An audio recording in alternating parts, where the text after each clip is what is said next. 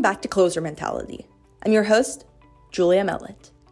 When you tuned into the 2020 Summer Olympics in Tokyo to watch the United States represent in rhythmic gymnastics, you were privy to today's guest in her element. Izzy represented the United States in the Olympics at age 21, but her background in both rhythmic and artistic gymnastics goes back nearly 2 decades. I tried a bunch of different sports, but the one that I really stuck with was dance and gymnastics. So I started going to baby classes when I was 3.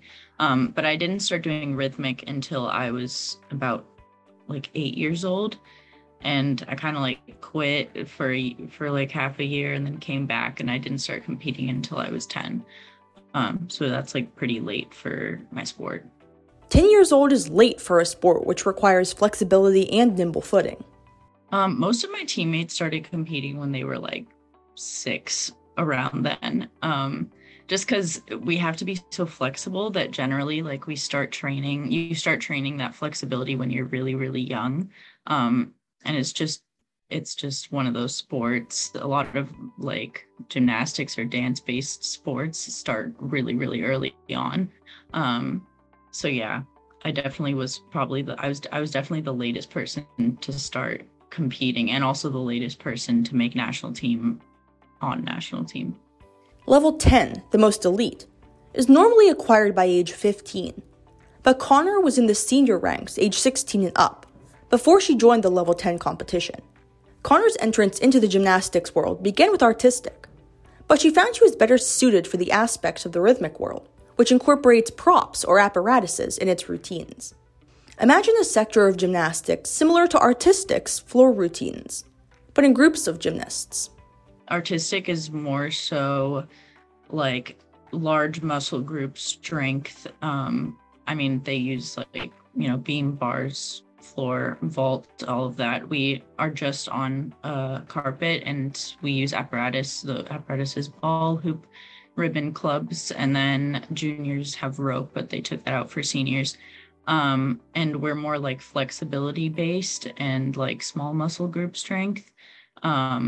There's a lot of control, and also the main difference is all of our routines are set to music, so everything has to have a lot of musicality and grace. When Connor didn't make the United States national team the first 2 times she tried out, the thought ran through her head that maybe, even after all these years of dutiful practice and passion for her craft, she simply wasn't good enough. That's when the self-doubt began to creep in. Had she given up the entirety of her life thus far for something that wasn't destined to work in her favor? Any high-level rhythmic gymnast is going to be training at least 4 hours a day, probably 6 days a week. That's the norm. So, you're doing your homework on the way to practice and staying up until 2 a.m. finishing your homework. Normally you don't really practice before school. That's more a figure skating thing, but definitely no real social life. Your social life is your friends at the gym, and hopefully they're good ones. You definitely miss out on, in any sport, being an elite athlete at a young age, you miss out on a lot of core childhood experiences. That's just what you have to sacrifice to get where you want to be.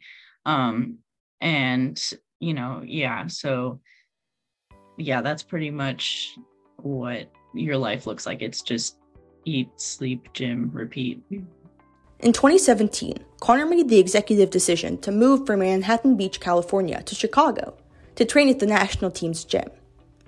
While her father stayed in California for his job, Connor and her mother moved to the city, where she began working out at North Shore Rhythmic Gymnastics Center. It was kind of the year that I was going to quit if I didn't make national team, and I didn't make individual national team, and I kind of knew that was kind of a long shot. I did make it in the top 11 in the country, but at the time, now it's top 12, I think, but at the time it was only top 8. So I knew that going to group national team was my only chance of making national team, and luckily I talked to the head coach of group at national championships, and they wanted me to come try out and everything, and it kind of just opened all of the doors to beyond even my dreams when I was younger. The top training gym, the gym that trains the group, the national team group, because we all have to train together, is North Shore Rhythmics in Chicago. And And so I originally am from Manhattan Beach, California, and I had lived there all my life. And my dad works in LA. So my dad had to stay in California while I moved with my mom to Chicago and continued my senior year online in school. And, I already knew that I would have to put off college for at least 2 years because I wanted to try and make it to the Olympics.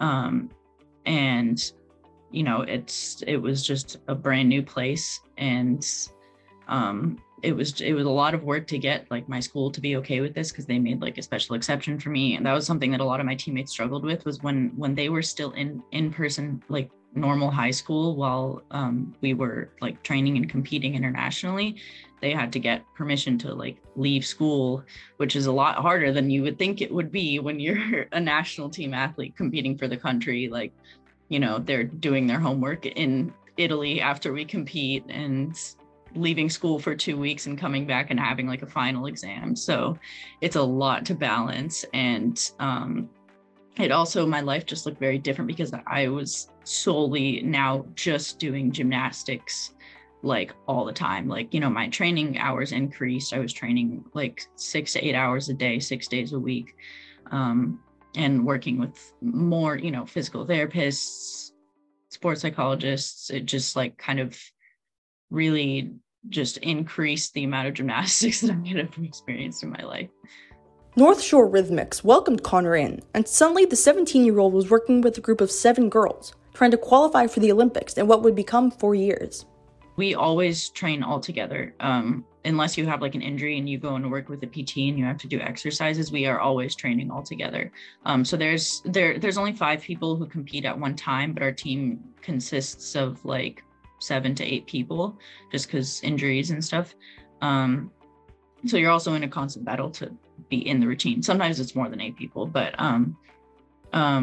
so typically like we'd come to the gym, do a couple PT exercises, whatever we needed to do, and then we'd start warm up together. So we do everything synchronized, just because the base of our sport is like being synchronized with each other. We go to the bathroom together, we do everything together so that we can stay as together as possible. And so we'd start warm up, that would go on for about like 40 minutes. And then we'd stretch for like 10, 15 minutes, which is like, doing over splits and flexibility things. We'd check our elements in our routines, which are just like body difficulties. And then we'd start taking apparatus and running our routines with music. And then we normally have like a cool down at the end of training, and then usually more PT to keep our body healthy.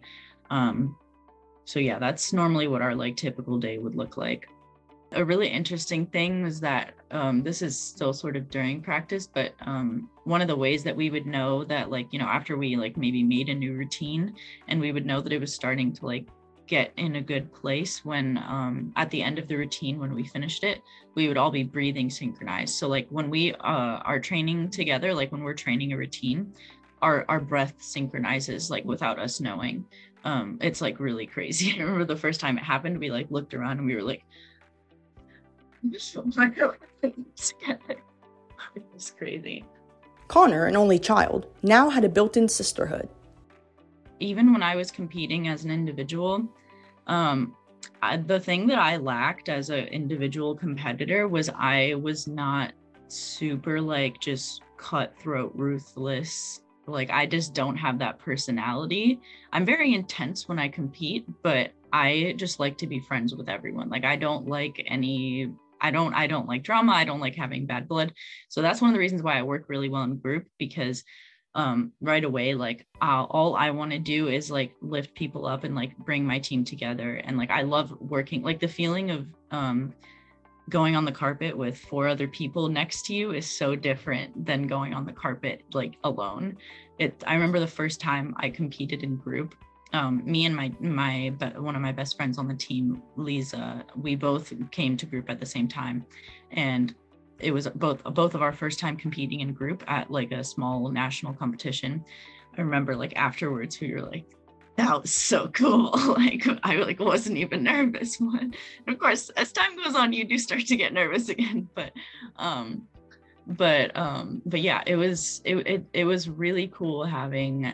It's just really cool having like such a like we have such a healthy relationship with each other.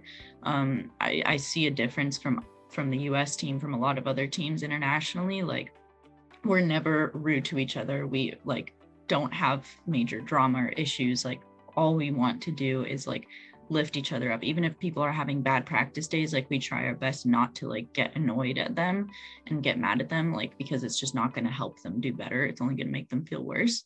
So it's just like we just became like literal sisters, and they're like the closest people to me in my life.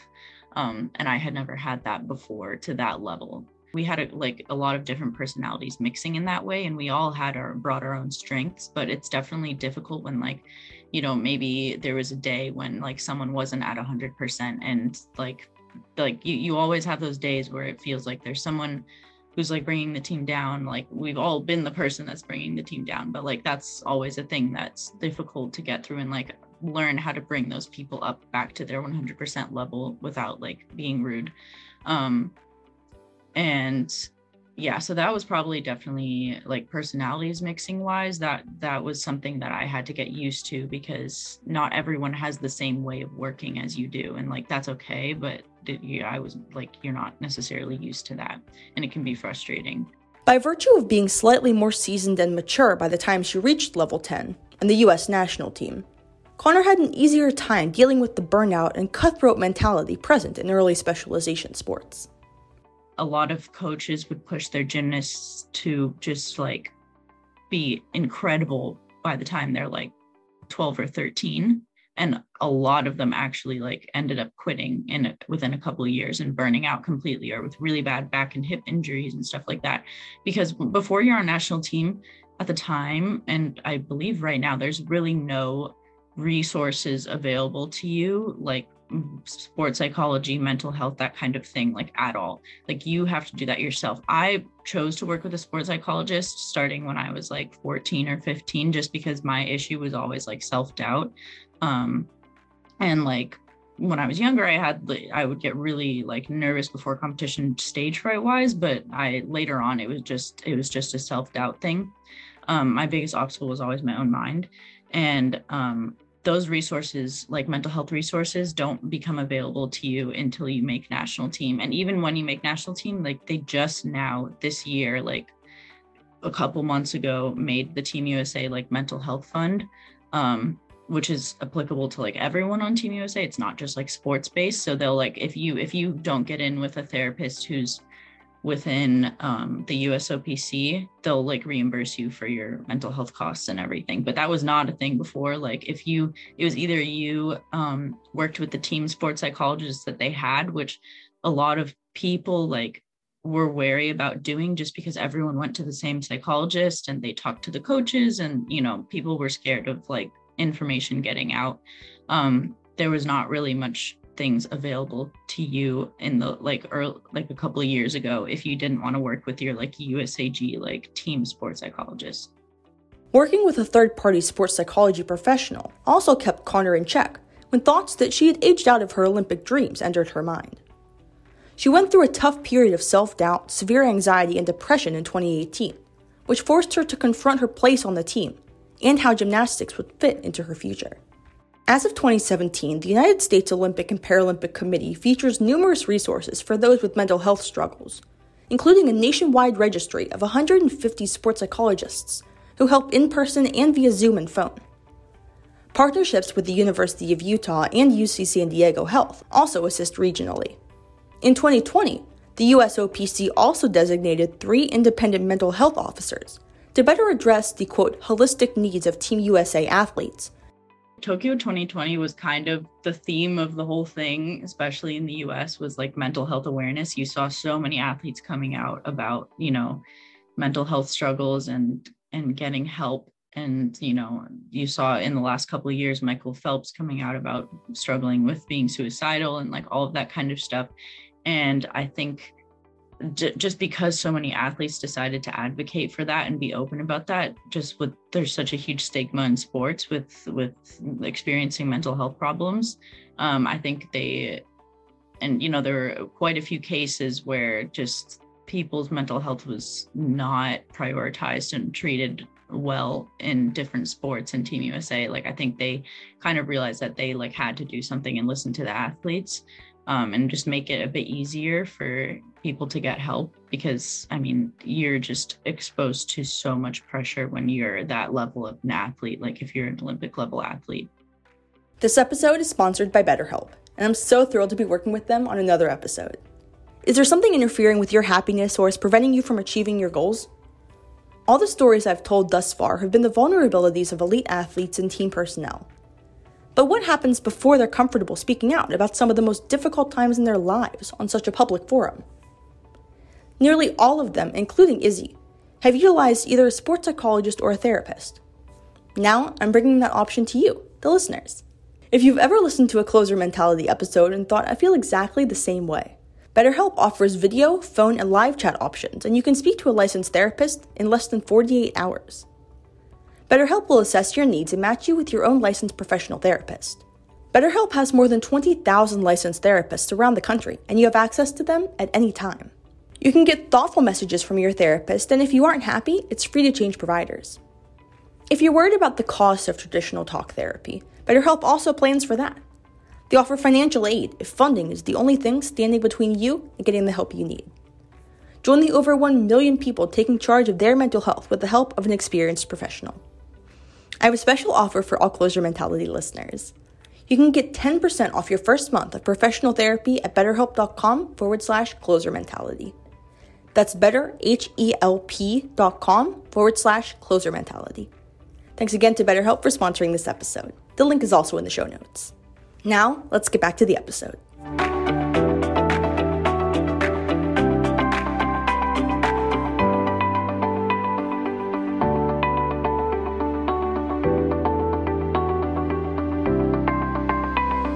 When Connor officially joined the national team and began training for Tokyo 2020, she realized very quickly that even without traditional sports psychology principles and practices, her teammates would mentally regulate themselves.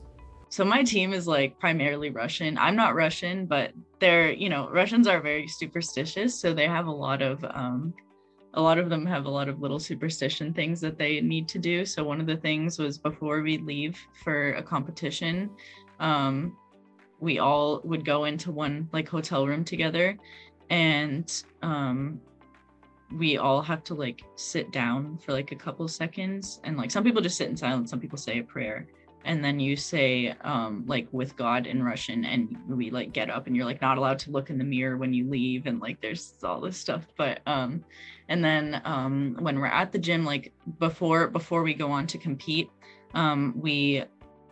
we have a mascot. His name's Marty. He's this little zebra stuffed animal, and we all like hold a leg of him, and we scream, "Hey, hey, USA, let's go all the way." And we kind of like have a little talk before, and then we all like kiss him. And then also right before we compete, we all like hold hands and we take like one breath together and like kind of just tell each other, what we need to focus on in this routine, like get on the same page, like encourage each other. We all hug each other before we go. Some people like kiss their apparatus. And then my coach, she does a little like thing to us before every time we would compete. She would just like kiss us all on the head and say all good, and then give us a little tap on the butt before we go and compete. So yeah, we have a lot of little like rituals. For me personally, like I had personal things that like I just needed to do before I compete, and the things that like help me with my just make sure that I'm in the right headspace before I compete. I have like a notebook that has like affirmations that I would like change here and there, but usually when I changed into my like Leo, I would go in the bathroom and just like read over them, just to boost my confidence. And before I would compete, I'd kind of just like take a few deep breaths and like close my eyes and just like let my mind go blank and imagine like all of the energy in my body like going into a ball of light above my head. It's kind of like a meditation thing, because I also meditate pretty regularly, especially when I'm training. Like meditation and visualization for me like changed the game. It helped me be so much more consistent and so much more calm, and like really brought me to my like peak like flow state. And I know a lot about other athletes use that as well. In a sport with a set routine and points to hit, Connor found that a complete visualization of her technique helped tremendously ahead of competition. She felt comfortable enough in the process to lead it herself. Visualization, I've honestly been doing that since I was probably 13 or 14. But I started doing it in a much more intentional, I would meditate beforehand kind of way when I got older. And I just noticed when I am disciplined about if it's 2 weeks out from a big competition like world championships or something like that, if I do that every day before I go to training, I do a focused meditation and then visualize my routines. And also it's not just visualizing the routines. What was important for me and what my team started doing was really imagining the feeling of having a good routine or qualifying for the Olympics. Just imagining the feeling of the things that you want to happen going right. That's kind of a little bit of a manifestation technique, but it helps. So that was just really, really, really important for me. And especially if you're injured, just when you can't be training physically, it really helps your muscle memory, actually, even if you're doing it in your head. Visualization of the body movements and dance sequences takes time to perfect, just as the dance itself did. The US brings in choreographers from across the world to assist in crafting the perfect moves. So normally we bring in a choreographer from another country. We've worked with some from Russia and Bulgaria, and they'll come and they'll work with us for a couple days, or sometimes we'll have a dance choreographer come in.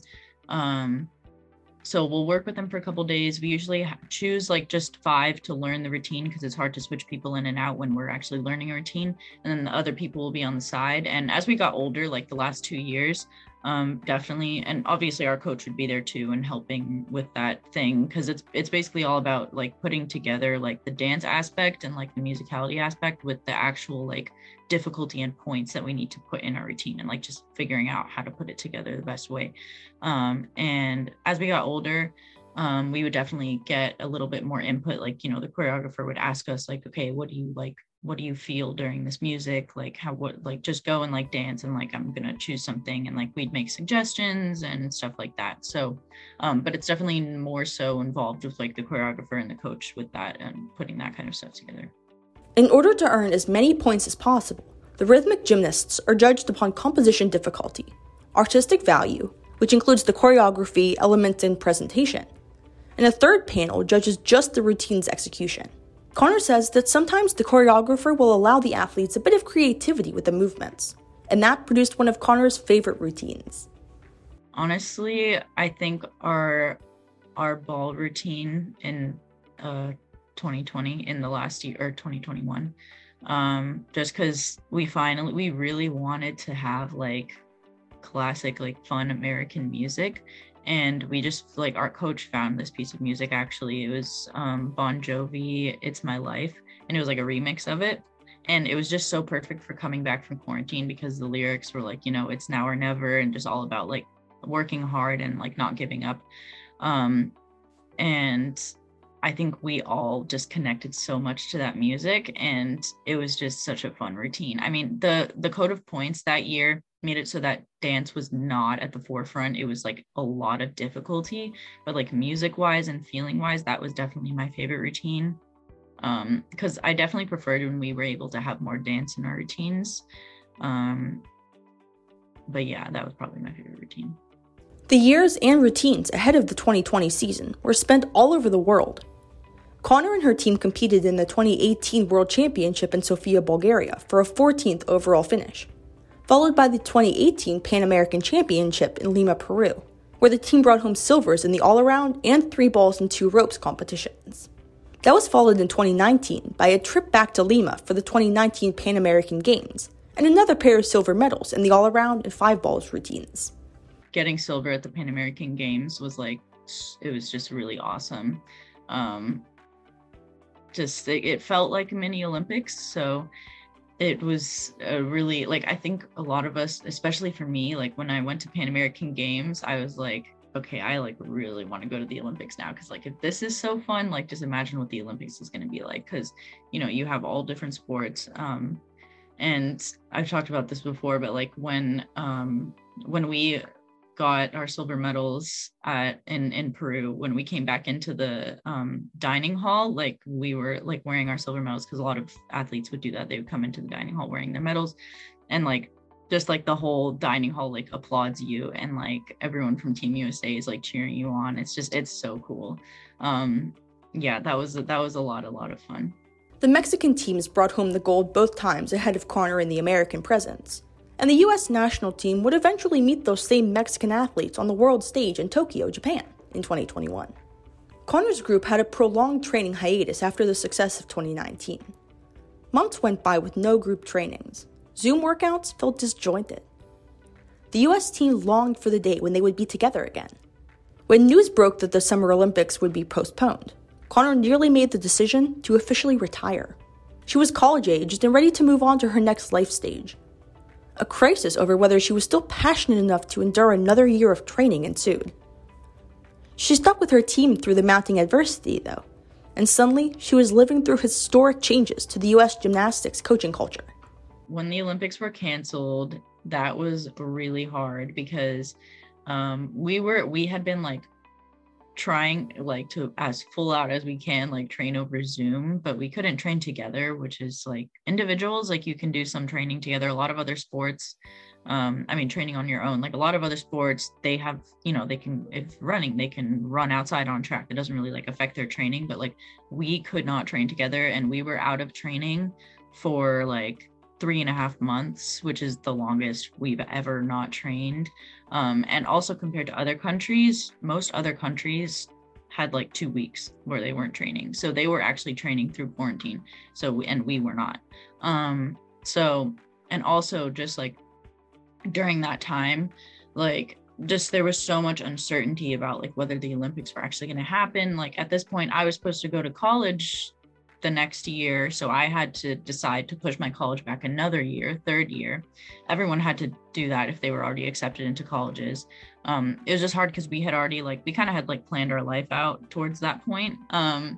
So yeah, but definitely a lot of us struggled mentally over quarantine, just because there was just so much uncertainty about the Olympics, and a lot of people were weighing whether they should just quit or if they should continue, whether they wanted to do another year of that training. But also for us over quarantine, there was a lot of positives that came out of it, because just in general, like the environment that we were training in pre-2020 was definitely not the most healthy thing in the world.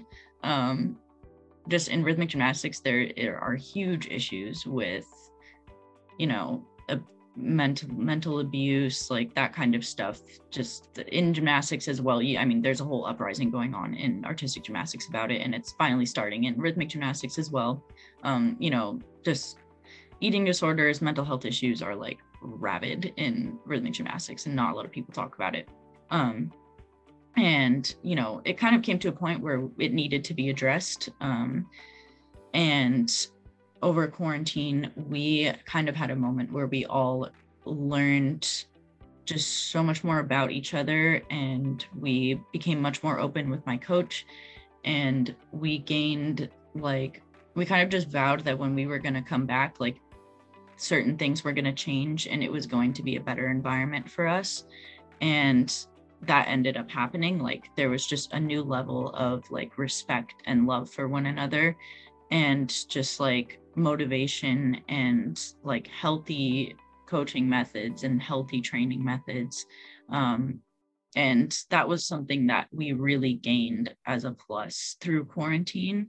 And I'm glad that I got to see that happen while I was still in the sport, because I didn't ever think that I would see something like that happen while I was still training and competing. Like I thought that I would have to, I wanted to help with that movement and like help get rid of abusive coaching methods, because this is just the way that things have done for a long time. It's not always intentional. It's just the only thing that anyone knows what to do, like especially older coaches. And to have such an incredible coach who always told us that like the more she learns, she realizes the less she knows, and she always wants to learn more from other coaches and other sports and everything. Like, that's one of the reasons why she's such an incredible coach, because she's always willing to learn and do what's best for her athletes. We were terrified to talk about this kind of stuff. And like, I remember the first time that I was open with my coach about like my personal mental health struggles, like terrifying, because it's just not something that, especially at the time when I opened up, like not a thing that is talked about openly. And, you know, I thought I was going to get kicked off of the team, and just like, yeah, I just had no idea that it was actually quite common and okay to be an elite athlete and struggle with anxiety and depression and things like that. Like a lot of people do. So going into having a conversation with like your coach and like people in USAG, like it's definitely scary. But I think the one thing at that point was like, we only had, there were like 5 of us left. So it was kind of like, we needed to have this conversation. And this was a time when we knew that we had nothing to lose. So yeah, that was kind of what it was. It was like, we only had 5 people left and we needed more people anyways. So they kind of had to do something. I just know we were all much happier like that coming year. It was, we were like just endlessly grateful that they took it seriously. And yeah, I just think none of us thought that we would actually see that kind of thing happen. And we just all became so much more open with each other and our coaches, and it really improved like the way that we trained and our relationships with each other. Suddenly, an improved environment produced an Olympic berth for the United States. Connor's team was only the 3rd rhythmic gymnastics team that the U.S. had ever sent to the Olympics, and the first full team of 7 ever to represent the United States. Yeah, my team made a lot of history. Like, we, in 2019, we were the first time ever that the U.S. group has qualified in the top 10 in the world, and that ended up being why we qualified to the Olympics. Going into the Olympics, that it was the first time that we also had 2 individuals. We've only ever had 1 individual go to the Olympics along with a group, and in general, we've only ever had 1 individual at an Olympic Games. But we had the maximum amount of athletes that a rhythmic gymnastics team can have. We had 2 individuals, and then we had the group that qualified from World Championships. And aside from the very first team, and I think it was like 1984 or something like that, when there was only like 9 groups in the whole of the field was very small, or 9 or 10 groups. The field was very, very small. Our finish like 11th in the Olympic Games, even though we were definitely hoping that we could make finals, I think we were quite happy with how we finished, because that is the highest, aside from the time that that team they placed 10th, but it was not a full field. Like us placing 11th is the highest that the US has ever placed aside from that. So we were just really happy with that. I never thought that I would make it to the Olympics, and it wasn't my main dream until like 2 years before the Olympics. Like I just did not think that, I don't know, I just didn't think that it was realistic. And I also have been much more successful having like small goals and not focusing on like huge big things, and just focusing on like being the best version of myself every day. That was what really helps me to like improve every day. And like, just as long as my motivations are coming from inside myself, it's much more long-standing than having your only motivations be material goals. Because like, you know, I've experienced having no more motivation in yourself and having these material goals mean nothing. So yeah, it was just very, it was surreal that we ended up qualifying to the Olympics and going, and, you know, one of the best experiences of our lives. A lot of us did almost retire, and really going, we didn't know until about like a month before the Olympics that we even qualified. And there was uncertainty about the Olympics happening until about like 3 months before they happened. So the whole thing, it was just like, we just had to kind of shut off the news and like all of that stuff, and just like, you had to just keep going for yourself, because it's like, like it would have been so bad if we had decided to retire and then the Olympics happened and we just because we thought that they weren't going to happen and they ended up happening. Like that would have been the most heartbreaking thing ever. So I think that was why a lot of us decided to stay. I mean, obviously we wish that there could have been audience and like our parents could have been there watching us, but overall, like it was just so much fun. I mean, obviously it was very stressful, like extremely stressful. I don't think anything can prepare you for like going to your first Olympics and just the pressure and the mental stress that comes with that, because like you just can't even wrap your head around it. The only thing you can really do is just try and tell yourself that like this is just another competition, but at the same time like it's not. but it just, there's so many people that you meet and the village is just so cool and everyone is rooting for you. And especially at the 2020 Olympics, like everyone had been through a very similar thing, so everyone like knew what other athletes had been through, so you could just like talk to anyone and just have like really awesome conversations. And yeah, it was awesome. Connor officially retired after her appearance in Tokyo in order to pursue an astrophysics degree from UC Santa Cruz and a minor in psychology. Yeah, so I'm studying astrophysics. It's very hard, but it's really cool. And just like having gone to the Olympics, it's opened like so many doors for me in general. It just kind of gives you a new level of respect to other people. So I've been able to get a lot of really cool opportunities already, but yeah, so I have always been interested in outer space since I was really young. And in the movie Interstellar was kind of what made me really, really want to study like the physics and the science of outer space, especially like black holes. Like that's what I want to study, black holes. And I mean, it was definitely on the back burner while I was training, but I knew that that was what I wanted to do coming into college. I'm definitely like, my strong suit is definitely not math. So like, I'm actually a very like logical, pragmatic person in general. I am creative in like other ways, but thinking wise, I'm actually like very logical. So the math is hard and it doesn't come naturally to me. It takes a lot of work, but I'm kind of willing to do that in order to do what I want to do, because you know, I like being challenged. I don't like doing things that are like really easy for me, because if I really wanted to, I could, I don't know, be an English major, because English and writing and those kind of things, they come very easily to me.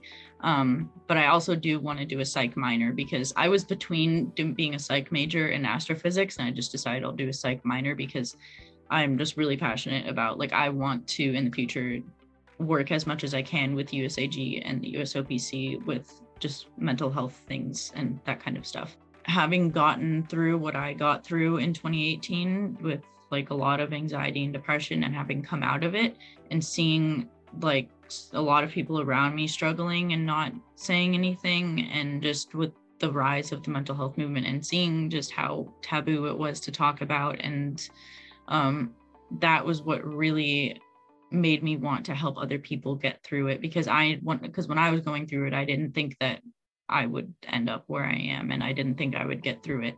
And there's a lot of people who think that, and like all I want to do is like help others realize that they can, and get more resources, and have this be more of a normal thing to talk about. And I also like, I love writing. Writing became something that was like very cathartic for me when I was going through everything. And I've continued writing, and like I write a lot of poetry and things like that. And like I would love to find a way to use that. You know, I've started writing much more openly on my Instagram and like posting some of my poetry. So I'd love to do as much as I can to like use that tool. Like I've been thinking of publishing a poetry book. So like, I don't know. Yeah. Now, Connor's challenging both the artistic and analytical parts of her brain outside of gymnastics, and she's left her athlete days behind her. I really didn't like decide fully that I was going to retire until like probably like October, September, because I was still kind of like, maybe I'll go for the next Olympics. I don't know. We'll see. I'm just going to start college, see how it goes.